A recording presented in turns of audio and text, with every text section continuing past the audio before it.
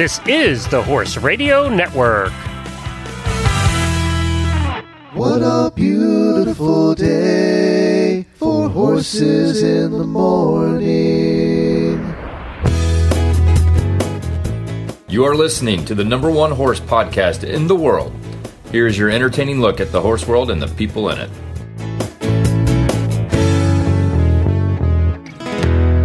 I am Coach Jen from Ocala, Florida. And I'm Kayla Benny from I don't even know where I am. And you are listening to the monthly breeding and sales episode on Horses in the Morning of the Horse Radio Network for May 27th, episode 2691. This episode is brought to you by Supreme Top Form. Good morning, Horse World. Hey, you made it to the fourth Thursday of the month on Horses in the Morning. That means it's time to talk sales and breeding. Of horses, that is.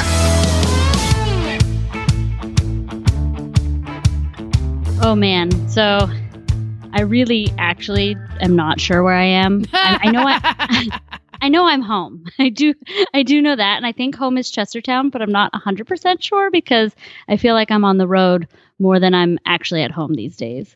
So we just got back from New Jersey. We went to Princeton show jumping.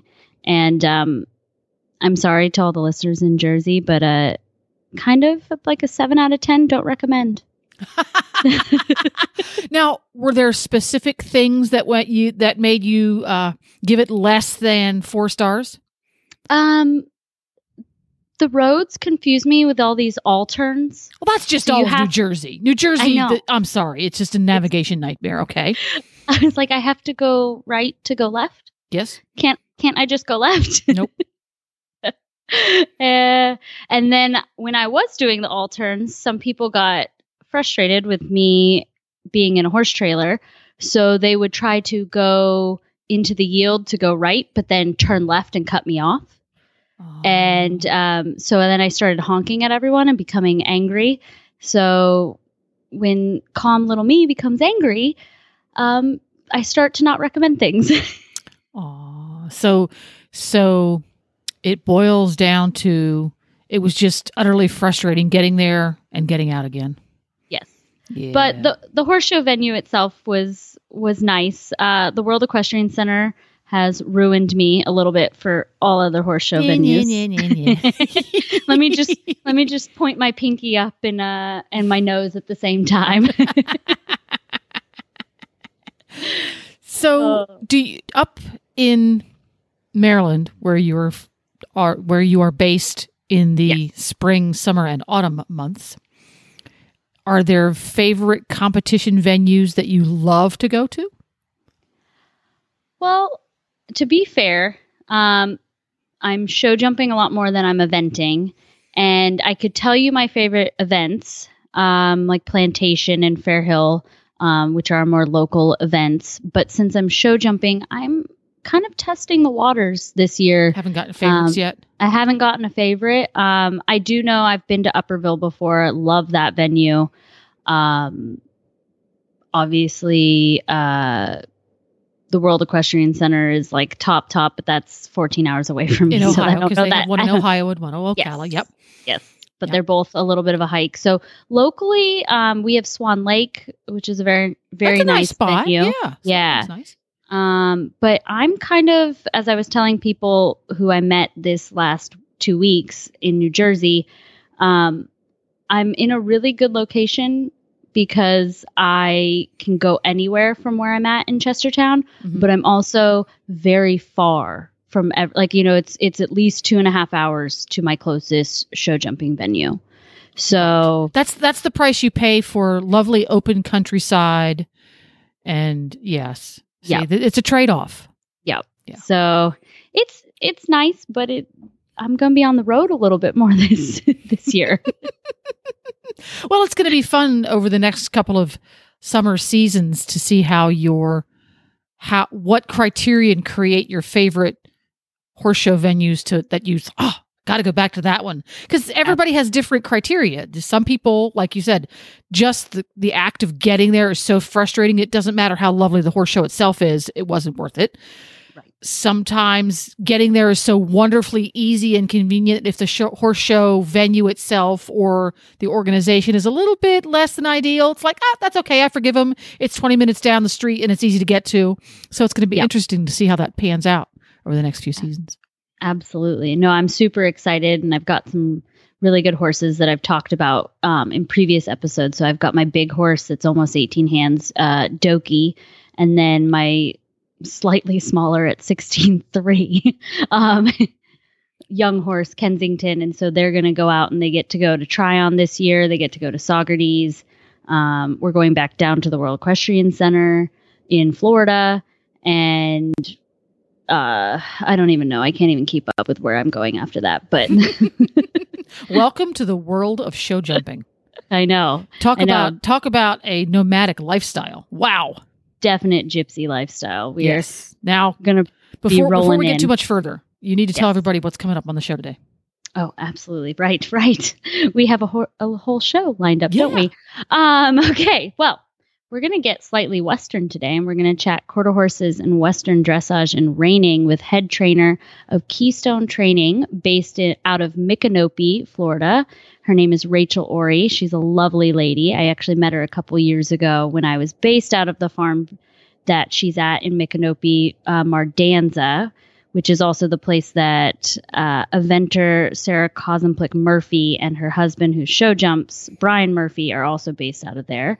And then you and I are going to chat some sale-based websites, their pricing, what to expect on first impressions of the sites, and we're going to dissect some sale lingo for the listeners and how to read between the lines. Oh, that's always fun.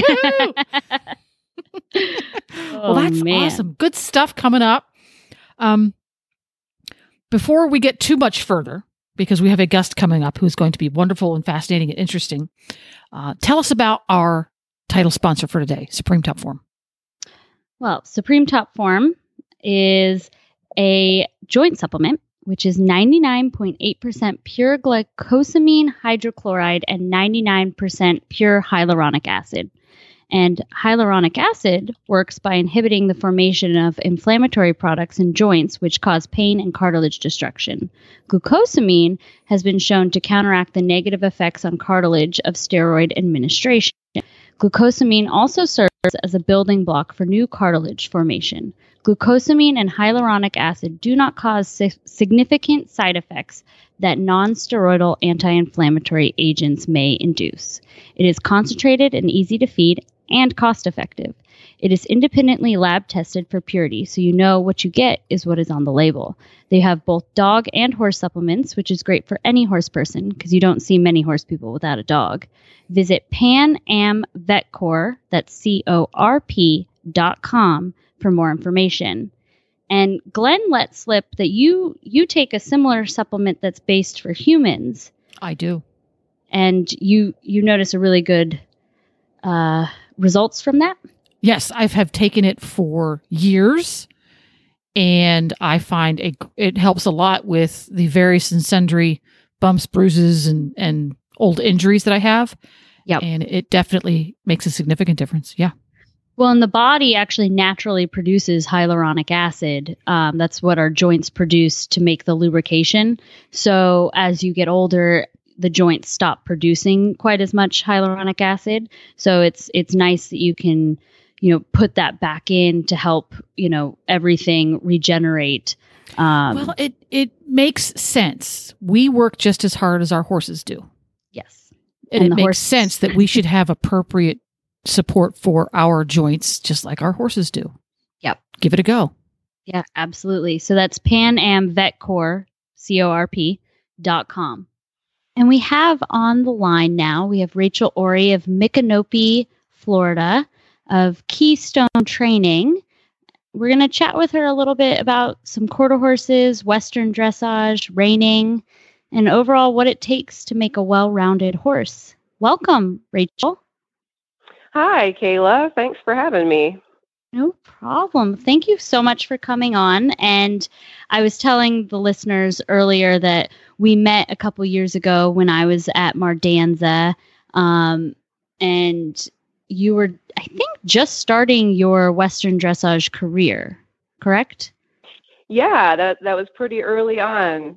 Things were just getting started here in Florida for us. And yeah, it's been an interesting few years, to say the least. Well, it looks like it's really blossomed. So tell me a little bit about Keystone. What do you do? So Keystone is actually my own personal business that since moving to Florida, I've kind of made the transition from being an assistant trainer working under Tom Pearson, more in the reining horse industry, to being more out on my own now and branching out not just through the reining, but also through the Western dressage, working equitation, and the ranch riding as well. So it's a little more broad spectrum.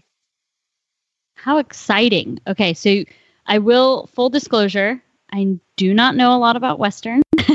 So you are going to have to lead this just a little bit. Sure. But tell me, so you do a lot of training, you do a little bit in sales. Yeah. And yeah. So if I was a buyer and I was looking for a Western dressage horse, what am I looking for? So a lot of the horses that come through our program have reining bloodlines, because that is really very much where we started out and the roots of our program. But not every horse is intended to be an upper level reining horse. And so a lot of my program has been tailored to, okay, well, if you're not going to be an upper level reining horse, then where do you fit?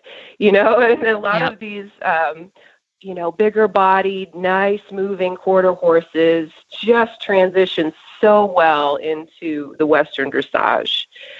And I've got a couple of horses right now, a 7-year-old and a 5-year-old, that are reining bred, and they have just made that transition so nicely into Western dressage. And, although they may not have the big movement that the warm bloods do, it's wonderful that now we have this option for Western horses to be able to, practice the same gymnastics that are involved with, getting a Western dressage horse to the show ring.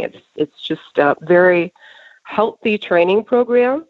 And whether or not my horse is going to actually be shown in Western dressage, I still use a lot of the same gymnastic type techniques that I've learned through being involved with the training of these horses. It's a wonderful program.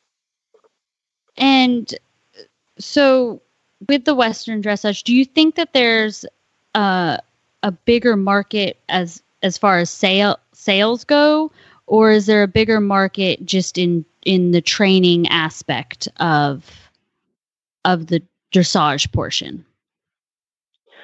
I think sales is a big part of it right now.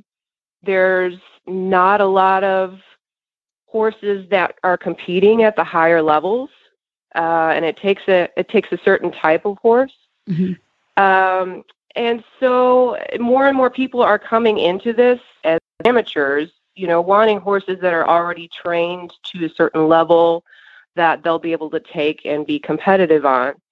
And so, yeah, I would say in the last 3 or 4 years, that's been a big part of my program, has been, developing these young horses to the point where an amateur can get on and say, yeah, I can feel confident going and showing this in first level or second level.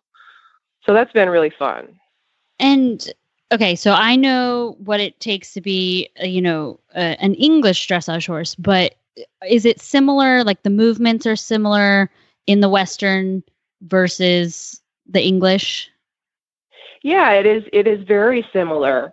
We're just not talking about the same kind of suspension, but we're still looking at the same type of suppleness. Can you lengthen and shorten that horse's stride? Can you keep a consistent tempo? How's your horse balanced? We're trying to load up the horse on the hind end and get him to carry more weight back there. And so very, very similar in a lot of ways. And with your dressage horses, and you have reining horses, do they ever cross compete? That is a really good question. So my 7-year-old mare, Veronica, she was actually started out to be a reining horse, and was struggling with galloping out on a loose rein and then being able to slow down. She would fall out of lead behind. And so I thought, she needs this dressage training to strengthen her canter. And we got into it, and I was like, what? Wow, like she's got some really good movement in here. So I actually changed roles with her in about her 3-year-old year, and went to Western dressage training primarily with her. Not to say that's all we do. I love cross training. So, I may flip back and forth between that and some of the reining, and, schooling cross rails or cavalettis or what have you. So there's a lot that goes on besides just focusing on the one discipline. But this past year in January, I actually, in the same weekend, we were at a show in Tampa, and they had both Western dressage and reining. And I thought, you know what? She's feeling so solid that I'm just going to go ahead and do both. And she ended up winning both classes in the same weekend, no problem. So that's a testament to you can do both. I think it's just a matter of really having clear in your mind the differences between the two. And then if it's clear in your mind, it can be clear to the horse as well. So it's possible. I'd say that's a really rare case, but it was sure fun to test that out and see it work. That's really cool. That's really, really cool. Well, I know before they did the Western dressage, and before that kind of became its own sport, when I would talk to people, and I know like Anki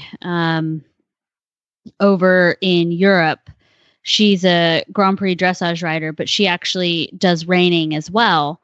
And she was saying that it's kind of reining is the Western version of dressage before Western dressage became a sport. And they have to be so fine-tuned and really sensitive to your aids, and they do similar movements. They do it differently, but yet it's very similar. The whole reining, like sliding stop thing is definitely not something you're going to see in a dressage test, or you shouldn't see. Right. But how that's really cool that your horses can kind of, go between the two. And, so what kind of training do you do to get horses ready for a potential buyer, or, to be a little bit more amateur friendly? So as I said before, I love the cross training. I love to get them out. We've got almost 600 acres here to get the horses out and get them, around and exposed to riding in wide open spaces. I think every horse needs that, a lot of that, to become fully broke. And so, just exposing them to things like working over cavaletti, you're going to have a lot of steering things that show up, and then it gives you a new place to look for. So I'm constantly looking for where are those resistances in the horse's body, and what can I do to help them become, more well-rounded, better athletes. And, I just feel that the more that I have expanded and not just specialized in any one area, the more I'm able to, just better handle all the different types of horses that come my way. I feel blessed to have had all these different experiences to draw from as far as, handling the individual horse. And does that answer? Yeah, Somewhat absolutely. your question? Yeah. Okay. Absolutely. No, I mean, it's very similar to what I do with the jumping. And, we do flat work. We emphasize flat work, lateral work. And I think just being a good horseman, in either Western or English disciplines, I think, moving the horse off your aids, going forward, coming back, taking them out hacking, working them in the ring, walking down the road, just seeing, traffic and pedestrians and things like that is all important for any discipline. So, and just absolutely. It's like us walking down the road. We sometimes need to just stop and smell the roses and just check out for a minute and not work all the time. So I think it's just as important. Yeah. Keep things fresh for them, for sure. Yeah, absolutely. And you guys have amazing hacking at Mardanza, and you have that amazing hill. Very blessed. Yeah. the one hill in all of the Ocala, Marion County area. Yeah. And no, it's beautiful out there. And so, what are the most common ages that you're training, selling? Does it vary? Good question. So we normally start the quarter horses somewhere in their 2-year-old year, depending on how they're developing. Some underdeveloped, we may give them a little more time to grow up before we get going. And so then it usually takes me a couple of years to really get the amount of training on them before I would ever present them as for sale to an amateur. So, during that time, I'm doing all these things that we're talking about. We're practicing in the arena. We're going out hacking. At some point, I'm going to trailer that horse to another location. Maybe not a horse show for the first time, but at least get them out away from home. Go through the whole experience of loading and unloading and standing tied to the trailer. And then, at some point before I put a horse for sale, I'm going to want to show it a few times and make sure, kind of check my work, make sure that what I think is there at home is actually there. And so it's a test to, run that horse through a couple of events somewhere and actually get a good score and a good mark. So you have something to show that potential buyer that, yes, this horse is going to be able to do what you're looking for. And so, some amateurs are looking for horses with more show experience, but some of them want a horse that is, well started and brought along to a certain level that then they can take and, work with a trainer of their choice and, progress the horse from that point. And so I think a majority of the people that come to me looking for horses have somebody like that they're going to be working with. And so it's been, I've been fortunate to have my horses be well placed in that regard. I think gone to good homes with supportive professionals. Yeah. And do you predominantly sell to amateurs, or sometimes will a professional call you and ask you, hey, what do you have? I'm in the market. Or do all professionals kind of in your field tend to start their own? The majority is amateurs. Yeah, I think you're absolutely right. A majority of the professionals would tend to start their own. They would have their own program and, have their own checklist, I guess, as to what they would expect. And so, I think there's not a lot of trainers doing what I'm doing as far as being both in the reining and the Western dressage world, and how that how that works both ways. So, yeah, I'm not sure if a pure reining trainer would even like the way that I trained my own horse, So it works for me. It may not work for the next professional. Right. They may have their own techniques. Right. And so when you do have a sale horse, do you list the horses on your website, or do you list them on someone else's website, or is it more word of mouth? How do you Word of market? mouth. Word of mouth is a big part of it. I do like to list horses on our Facebook page, and that gets out to a lot of the folks that have ridden with us, spent time with us, come down and spent a week taking lessons in the winter, and that's kind of the sounding board to get the word out there. And then usually people will share that with their friends, and then so it may not be directly somebody that I know, but it's usually a friend of a friend that's looking. Gotcha. So it's nice to have that kind of a network Right. to place these horses. And that speaks volumes for your program then. If it's word of mouth and people recommending you, that means that you have a solid foundation and that people want to come back, especially if they're spending time and they see how everything unfolds. And they're like, this horse has a very solid foundation. You're going to want this horse. So that's kudos to you, because that's amazing. Thanks. Yeah, I mean, we're proud of the horses that we put out there, and we certainly wouldn't put anything out there that we didn't think was going to be suitable for someone.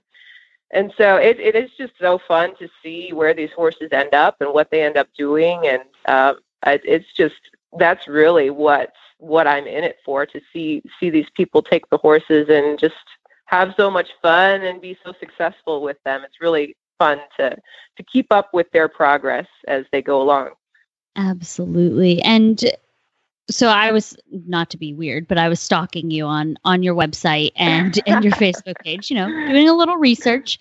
And and I noticed that one of your testimonials was from an adult amateur lady, and she was in an English saddle. So it's nice that your horses can just transfer over, because it looked like she was just doing some English dressage, and everything. Am I correct in my assumption? I mean, there's a picture and everything. Yeah. So you have a couple clients that also. She bought a quarter horse from us, and in the AQHA, you can also show in the regular dressage. And that is kind of the discipline that she grew up with. And so rather than switching all of her tack to Western, she just stuck with the dressage. Yep. And the horse is doing great with it. She was just out showing him this past weekend and ended up second in both of her classes, and was thrilled with her scores and her progress. So that's awesome. Well, yeah. And I mean, good training is good training. It really doesn't matter the discipline. So that's really cool.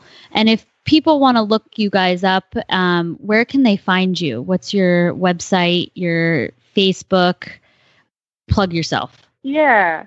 So my website is keystonetraining.org, and I do have a business Facebook page. It's Keystone Training, and you can find me there. Awesome. Well, I look forward to. I'm probably going to stalk you a little bit, so don't feel weird when I pop in and I'm like, oh my gosh.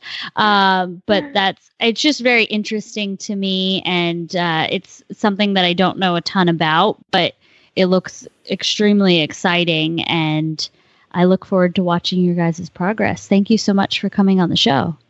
So, a little birdie tells me that somebody asked quite some time ago how to sell your horse online if you don't have a trainer or a professional in your life to help you do that. Where do you go? Obviously, it's going to have to be online, because that's the way the world exists right now. And you've finally gotten around to doing some research, and you've got 135 pages of research to tell us about. I was going to say, you would be very proud of me. It's color coded. I did my research, and it took me all day. We're not gonna go into it, but I want to start off with, it's a great question. It's a very common question, and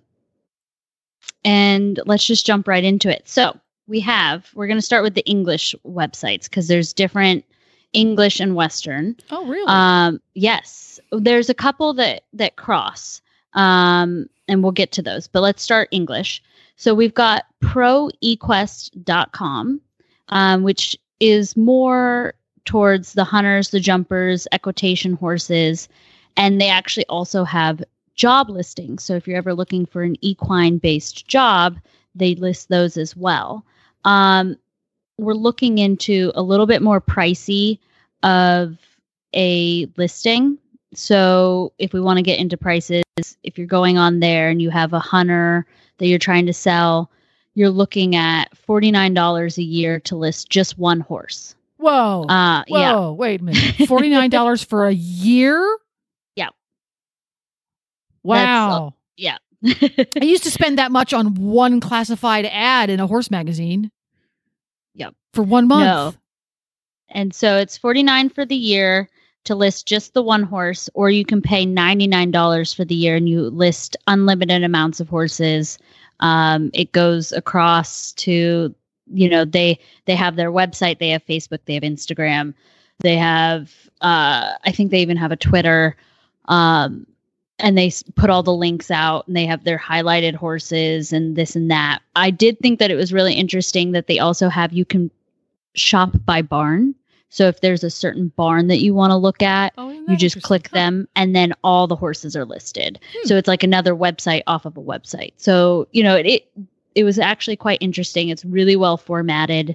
All the video links are right there. Even if you click on a horse, it shows you at the bottom what other horses the person has listed, or other horses in that area. So, very nice website. Highly recommend if you're in the hunter jumper. These horses are also listed at a higher figure of, like we're talking 5 to 6 figure price ranges. Mm-hmm. So you're not going to find your 5,000 and below on that website. And the same for Big Eck, which is EQ.com. Which is more hunter jumper and equitation based again. And that's $79 a listing for only 6 months, or that's your basic package, or your premium package is $109 for 9 months, which comes with an auto refresh. You can list 2 disciplines that your horse is good at, and you're listed on the homepage as a featured horse. So again, those are higher priced horses, but you're paying a higher premium. Yeah. Which, so if you have $100,000 horse, those are your websites. Not the websites that maybe I list all the time at, but for event horses, we've got Sport Horse Nation, which is our friends at Eventing Nation, and they're going to be predominantly event horses. You'll see every now and then a hunter or a jumper being posted.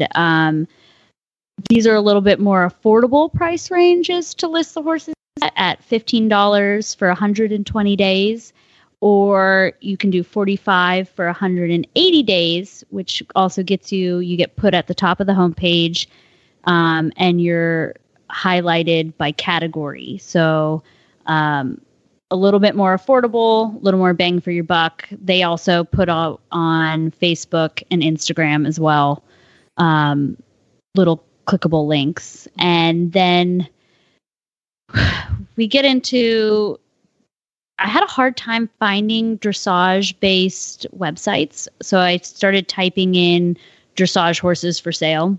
Mm-hmm. And you get websites like warmblood.sales.com, which again is a little bit more just all warm bloods. So hunter, jumper, eventing. They had driving, which I thought was an interesting category, which you don't see a ton of websites offering driving horses. So then that got me thinking, how do driving people buy horses? So now from other driving people, there's only 25. Well, that's like, I was like, now we have to have a driving person on to talk about sales, because now I'm interested. And we've got dressagestar.com. But those are both a little bit more basic of sites. The price ranges are about the same as what you've seen at the ones listed above. Then we've got our tried and true, my favorite, Dream Horse, which when I was a little kid, I was a young girl, I used to stalk horses.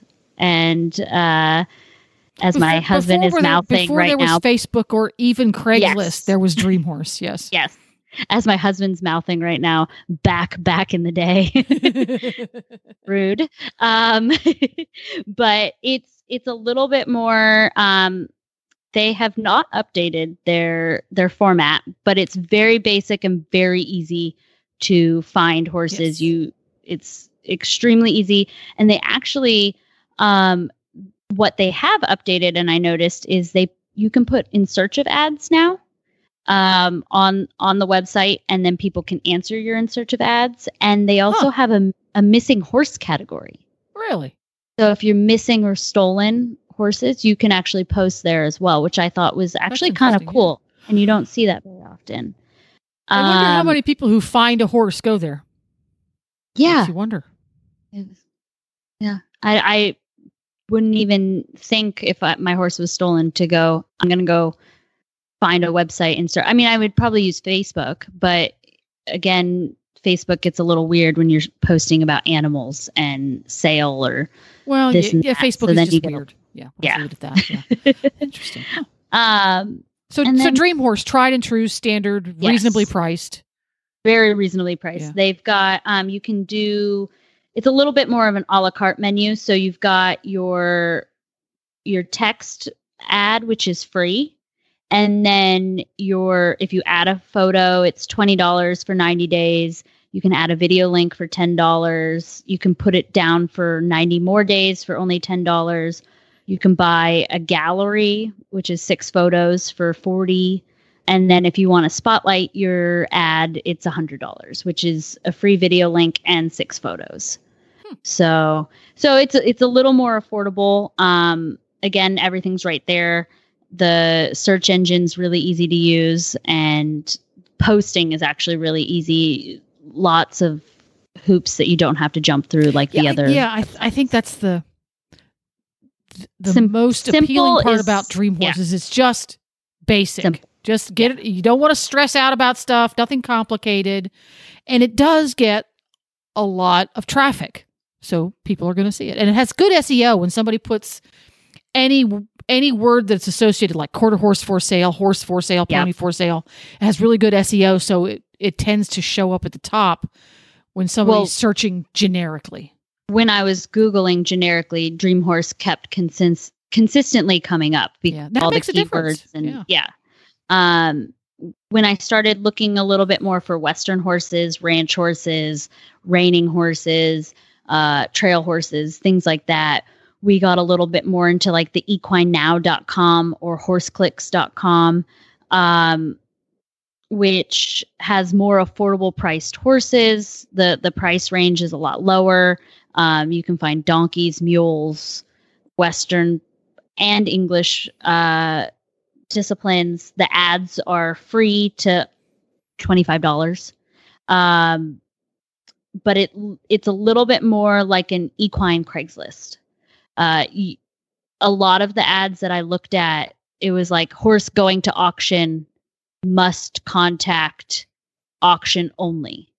So it was kind of confusing because it's like, why would you post? I mean, I guess they're promoting the auction a little bit and less the horse and more the yes. It's like, come to our auction. You can see things like this. Yeah. Like this. Yeah. Like, and dangle out the horse a little bit. And, but it was like, not respond, must contact auction. Yeah. And then that gave me a little bit of a dodgy feeling of also, it's a little bit more like the Jamie stories of going to someone's backyard and they're like, yep, horse, get on, kick them. And you're like, and if you're from the South, please send your hate mail too.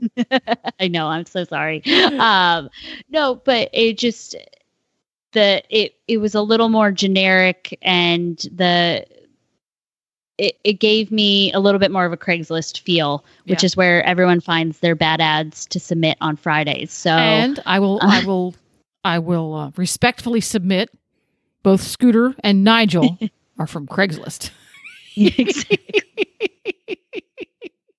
Exactly. So, and but yeah, I mean, there's tons of websites, but those are the ones that I kind of ran across that were a little more generic, a little more user friendly. So if you're trying to list a horse, those are some sites, or if you're horse shopping, go look at those. And I did, when I typed in Western horse for sale, which is very generic, I did come across a website that was kind of interesting called horseofmydreams.com, which is actually a sale barn. So it's not a sale website per se, but I started perusing their website. They have some English pleasure horses and Western horses. And I thought it was really interesting.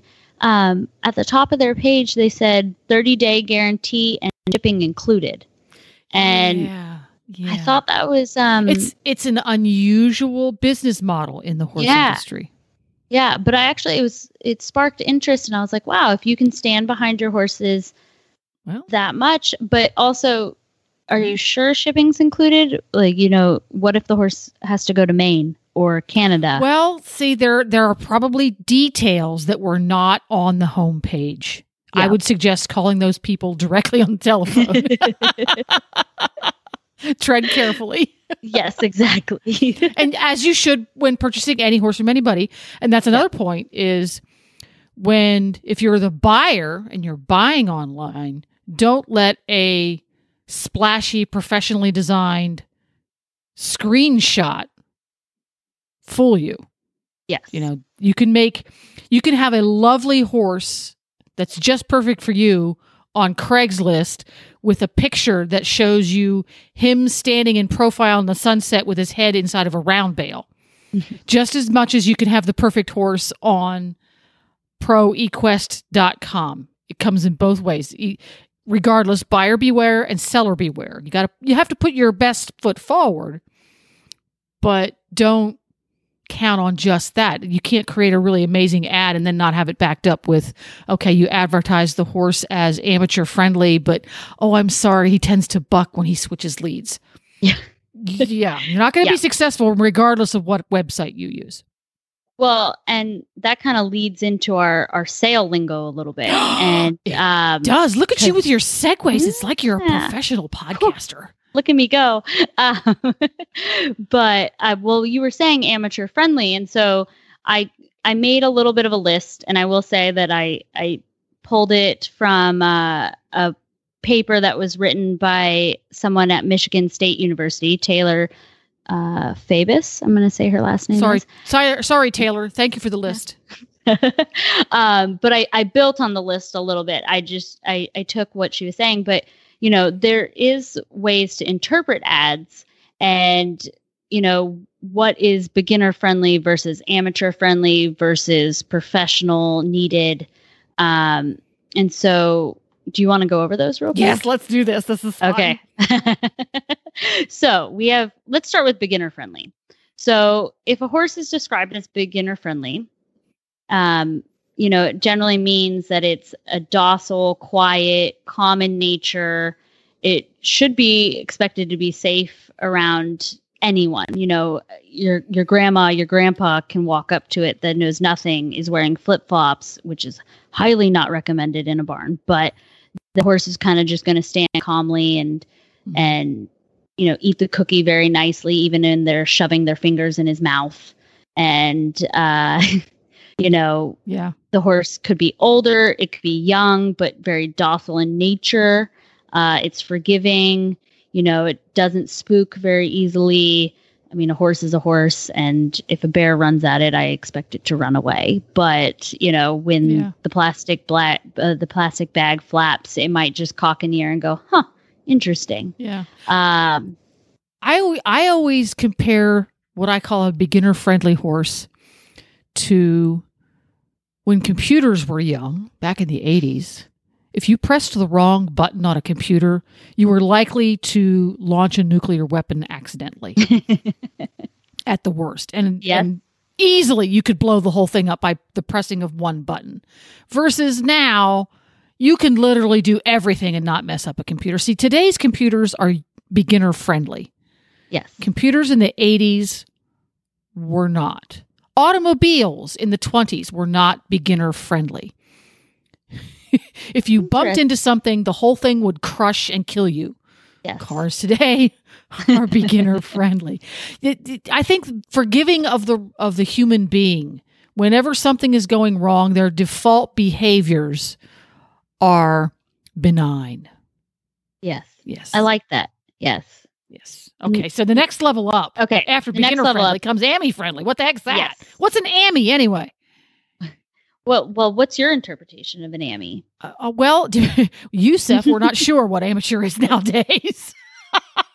I know a lot of professionals anyone who admits publicly in conversations with friends or on social media that they ride and show horses is apparently a professional now. So, really? Okay. Yeah.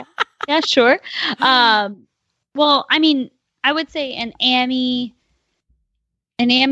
is a little bit above a beginner, and sometimes all the way. Part is AMI is that term defines your status in what you do for a living, not your skill set, because you can have amateur riders who ride just as well as professionals, but they don't earn their living at it. Exactly. And I know a couple amateurs, there's not to call people out, but there's one that ran around Kentucky at 5-star, and he's not an amateur, or he's not a professional. He is an amateur. And I know some people that ride Grand Prix and they're amateurs, dressage and show jumping, and, all the way down to, people that compete intro in dressage or eventing or anything. So that's such a wide range. But I would interpret an amateur friendly horse is something, maybe it's a little bit more like a sport horse. It's willing to compete, but maybe it doesn't need to be ridden 6 to 7 days a week. It can go and work around a work schedule a little bit more. It's maybe a little bit more athletic, but yet it can still take a joke. Like has a sense of humor. I like that. It's over there telling dad jokes with the rest of them. You never know. But I think that, that's my interpretation, at least, when I write an ad, because I sell predominantly young horses. If I say it's amateur friendly, it's something that I can miss at a jump and it goes, meh, all right. That kind of stunk, but maybe next time you'll do better, and, but it keeps going, and, I can walk it around on the buckle, go out hacking, and not ride it for 3 days and get on and feel safe. Mm-hmm. And, but it's not necessarily a made horse, like a beginner friendly horse would be. Yeah. Right. Yeah. Cool. So, and then we've got, if an ad says, we need dramatic music here. Dun, dun, dun. If an ad says experienced rider needed. And as Taylor put it in her little list that she did, unlike the previously described horse, when a sale ad specifically says that the horse requires an experienced rider, it means the horse is unlikely to be a good fit for a new horse owner or novice rider. And I thought that was very, cut, dry, straight to the point. The term seems straightforward, but I'll put that sometimes, and people are like, so I've been riding for a year. That is not experienced, rider for what I try to, like, if the horse needs 7 days a week, it needs tactful riding. Like you said, it's you push the wrong button and you are going to let an atomic bomb off somewhere. Yes. I think that's the accurate term there. If you push the wrong button, bad things are very likely to happen. And if you push the wrong buttons often enough, bad things are going to continue to happen and get worse. Yes. Yeah. They're at that. Those are horses that are at that stage in their training that you can make it go badly. Or some horses are like that their entire lives. That's their mindset. You can foul them up and give them PTSD in a big, big way. I think the horse that's labeled experienced rider needed might be the one that ends up in the wrong hands most often, because I think many of us overestimate what we are able to put into our horses as far as both time and training skills. And just effort, we think like, and I've done it too. Like, I'm like, okay, I can work with this horse. I will do this, and this. And like, even as a professional, I'm like, this is exhausting. Mm-hmm. And sometimes some horses, it's just like the program doesn't fit. The riding style doesn't fit. So many ingredients. Yeah. Yeah.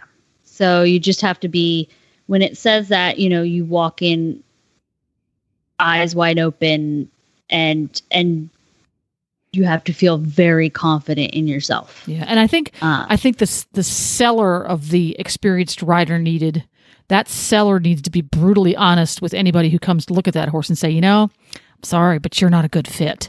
Yep. Yep. Yeah. Interesting. Now, this is interesting. Experienced rider needed versus project horse. They're different. Yeah. I mean, a project horse to me it's almost, okay, so we've got project horse, we've got green horse, and we've got prospect. Are all terms that are used for maybe a horse that has very little formal training. A project or a prospect, is something that's like a blank slate. Project in general is probably going to be a little bit of a horse with a lower price point. Might have training issues. When I read project horse, I immediately go to, okay, this is a project horse because it shows promise and could be a horse that could be flipped. In other words, the horse needs more. He's a project, but he shows promise so that when that project is complete, he's going to be something much better. Versus, from my point of view at least, green horse to me just says he just doesn't know anything. He don't know nothing. Irregardless of his potential. Every horse is green at some point. Yeah. And I don't think all horses go through a project horse phase. That's an interesting perspective. There are some horses that maybe know a little bit more. They're not green per se, but they are still a project. There's still building blocks that need to be put underneath them and established. Yes. So he's the one that's in between green and made. He's somewhere in the middle. Yes. Which is where most horses spend most of their lives. Always. Just all the time. Well, it's like a prospect. You list, it's an upper level event prospect. That means that it shows all the qualities to be that. But again, maybe it's too young to know. Or the training is lacking a little bit and you have to put the finishing touches on. But with those horses, they may never actually fully reach the potential that is there because maybe mentally they don't want to. You find out that their ability actually does stop at a certain point.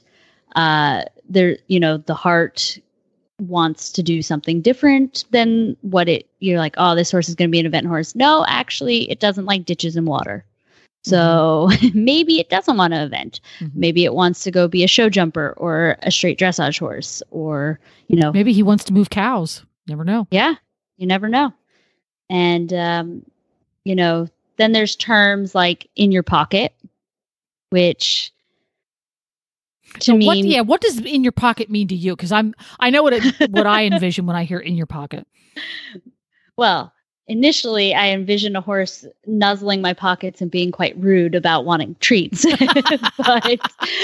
but I think most people when they say in your pocket, it means cuddly, friendly, likes people, wants attention. As a people pleaser. People pleaser is my interpretation. Yeah, I get that same initial reaction. It's like, oh my gosh, he's the one that's stepping on your toes when you're trying to clean the paddock. Yeah. You're like, get out, go away. Go find something to do. Yeah, exactly. Go play with your friends. Now it's time for acronyms. Oh boy. Okay, so we have UTD. It's not what you think it is. It's not UTI. It's UTD, which is up to date. So if it says UTD shots, Coggins, everything like that just means that people are actually doing general horse care and taking care of the horses, which is nice. Mm-hmm. You've got PPE, which is pre-purchase exam. So, that term could be used for, willing to like PPEs encouraged. See, Pete, when I see PPE encouraged, I think, oh, there's something wrong with that horse, and they want somebody else to pay for finding it out. Oh, no. Because they know you're not going to buy it once you find out, but then they'll know and they didn't have to pay for it. They're like, great. And if anybody's wondering what a pre-purchase exam is, go back and listen to our beginning segments where we had vet Mark Donaldson on, and where he went through the whole process, and it's quite extensive and most of the time very expensive, but can also save you vet bills in the future. So also highly encouraged.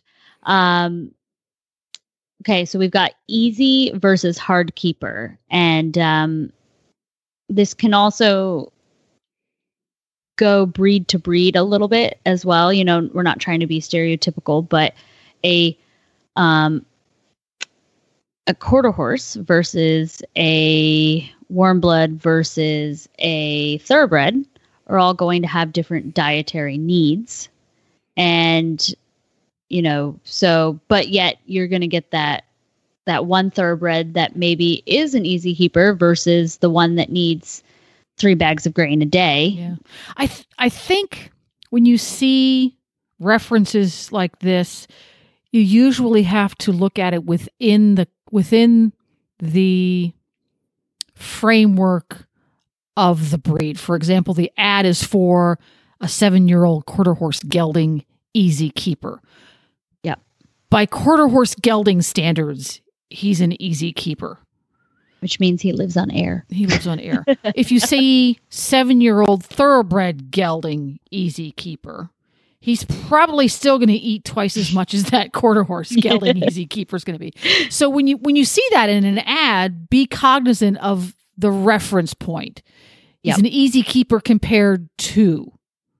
Because I think that, especially if you are a little bit less experienced taking care of horses, that could be a little bit of a rude awakening. What you think is an easy keeper might not be what the seller thinks is an easy keeper. If this horse genuinely interests you and you go for a test ride, etc., ask those important questions. Okay, what does he exactly eat? What do you define as easy keeper? Yep. Right?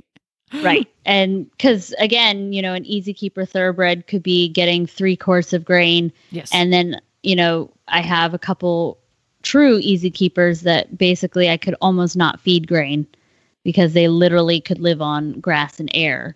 Right. And still need a grazing muzzle on top of that. Yeah. So it's all in, retrospective. Yes, those are relative terms open to interpretation. So, but also people need to be aware that that is something that you need to ask, because you need to be prepared to feed the calories to the horse to maintain a good body condition score. Yeah. So, and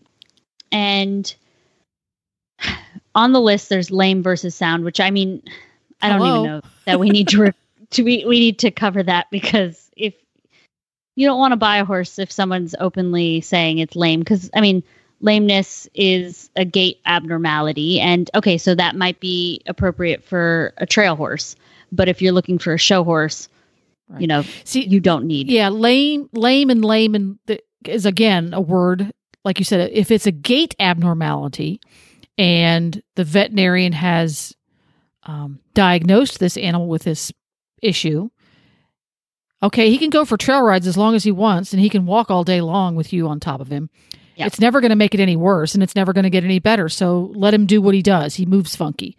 That's different than a horse that's in pain. To the average Joe, it looks like it's doing the same thing, but spend piles of money, and the veterinarian diagnoses that one and says, oh, that's this problem. That horse is going to keep getting worse. Do not ride it. Yeah. Right? Or it needs this, that, or the other rehabilitation. So again, buyer beware, ask questions. Yeah. Yep.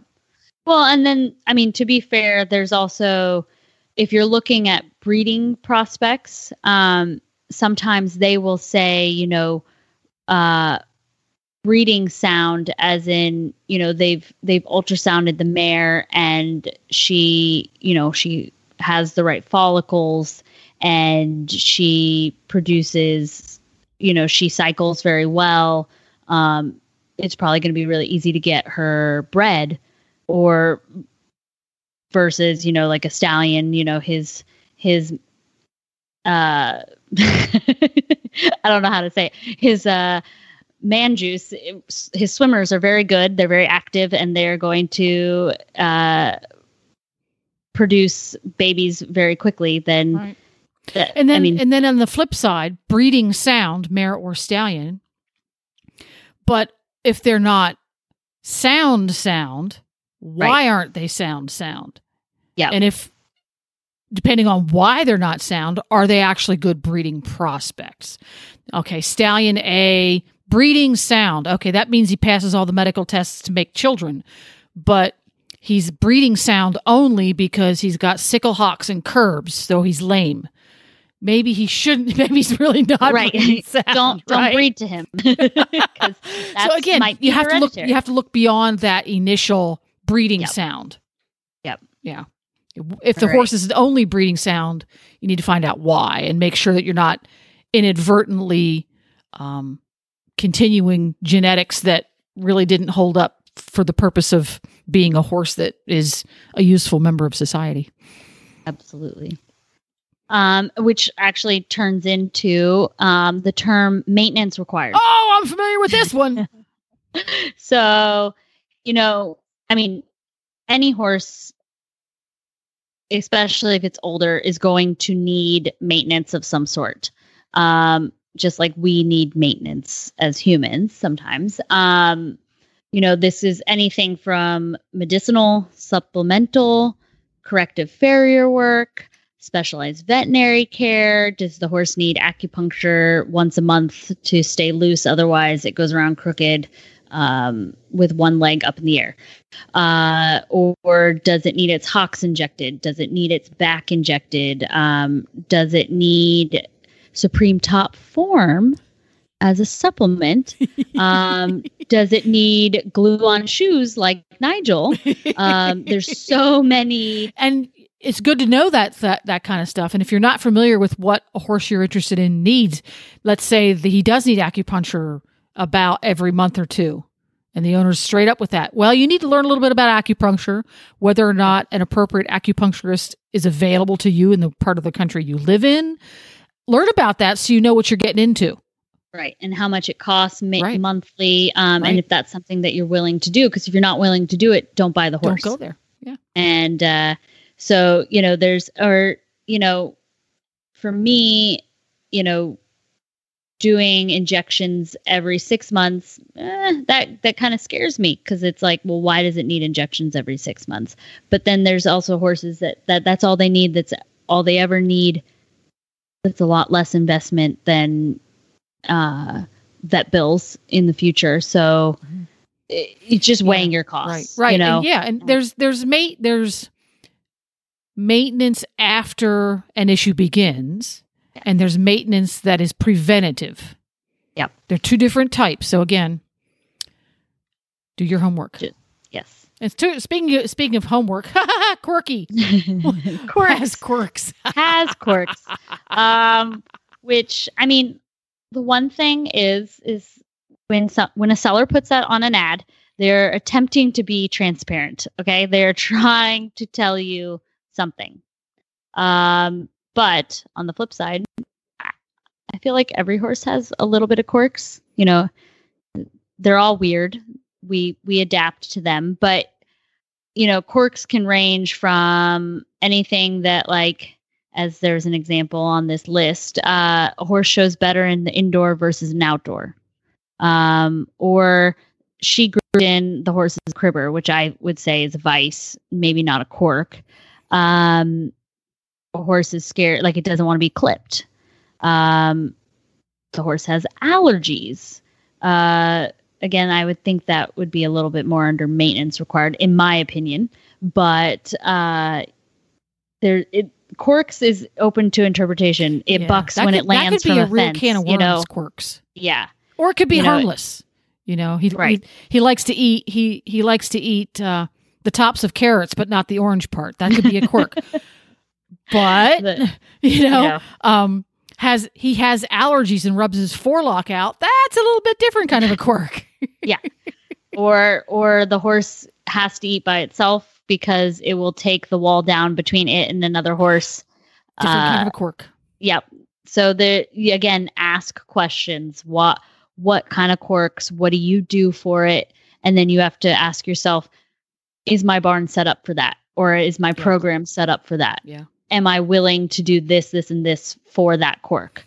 Because again, quirks can be managed. So, but yeah. Let's go to, I don't know. Ground manners. Ground manners. Okay. Good ground manners, no ground manners, bad ground manners. To me, if a horse doesn't have good ground manners, that indicates there's a hole in his early development.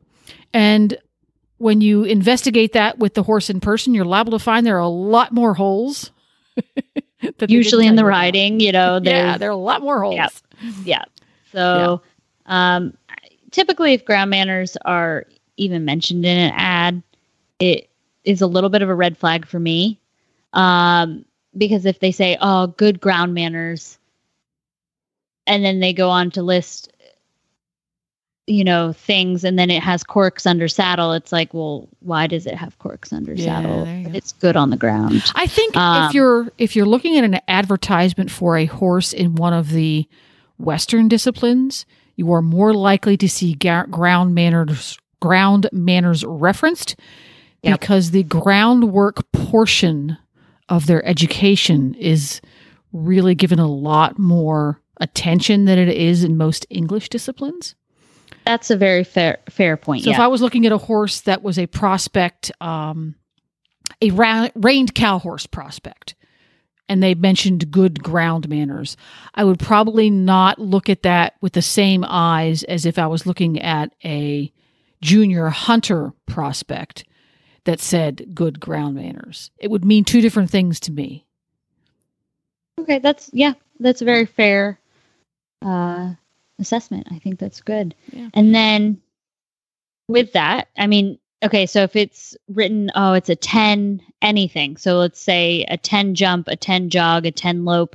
They're just referring to like the fact that it's on a 1 to 10 scale.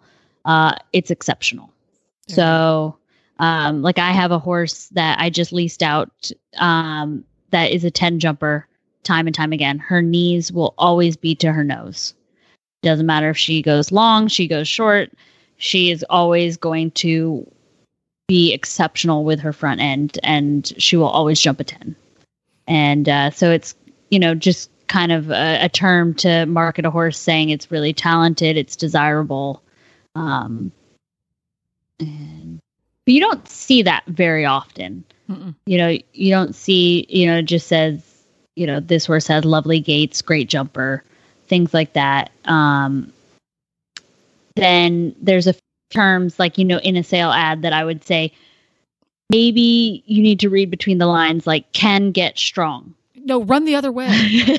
Run the other way. Can get strong. And I think, you need to know how to effectively half halt and be okay with a lot of contact and weight in your hands. Not be afraid to go really, really, really fast with no steering. Yes. If you're not comfortable with that concept, scroll to the next horse. Yep. And the last one, when I was looking at ads today, there was a couple that said, finish your way. This is a trigger warning for me. This is a big pet peeve because it's kind of like it knows the basics, but I'm done training it. So have fun. For me, this one means, okay, we got it started, but I've done so little with it. I haven't the foggiest idea what it might be good at. That's what that means to me. So I'm just like, it's your problem now. It's like that's it's your problem now. Yes, I think that's the perfect. It's your problem now. That was perfect. Oh my gosh. So I just kept reading it. And I was like, no, I want it finished always. Like not just my way, always. Like, Yes, finish your way. But oh my gosh, that's great. Well, for folks who want to appropriately stalk you online, ask you about horses you have available, ask you about helping them find a horse, ask you about training their horse, et cetera, how can they find you and how can they contact you? I am available on Facebook under Selcouth Sport Horses, or my personal page. How do you spell Selcouth? Oh, it's a complicated one. SELCOUTH, just sport horses, like it sounds. We've got a Facebook, we've got an Instagram, Kayla Benny on Facebook. I'm on TikTok as well. Oh, look at you. I'm just up there with the young folk these days. And the young folks. And then selcouthsporthorses.com. There you go. Well, thank you once again for hanging out with us this month. And Kayla is here the fourth Thursday of every month to chat about all things buying and selling and breeding horses. If you've got questions about those topics, you can either send them to Jennifer at Horse Radio Network, and I will make sure that Kayla gets them. Or even better, you can become a Horse Radio Network auditor, and then you can be in the super secret auditor room, and that is where we glean questions from for our shows. If you're not an auditor already, you can learn how to do that by going to Horses in the Morning and looking for the auditor banner. It's usually either in the center or on the right-hand page. You can read the word auditor and you'll find it. Well, and it's a really fun page that gets a lot of activity. So if you have questions that are horse related, I highly recommend it, and it's a lot of fun. And then off of that, we have an auditor Snapchat. There's things that, you can feel part of the club. There we go. All right. Well, that was a lot of fun. We'll see you next month, Kayla. Thank you. Thank you for being my co-host. And you remember, riding like life doesn't have to be perfect to be wonderful. So give your horse a pat after every ride.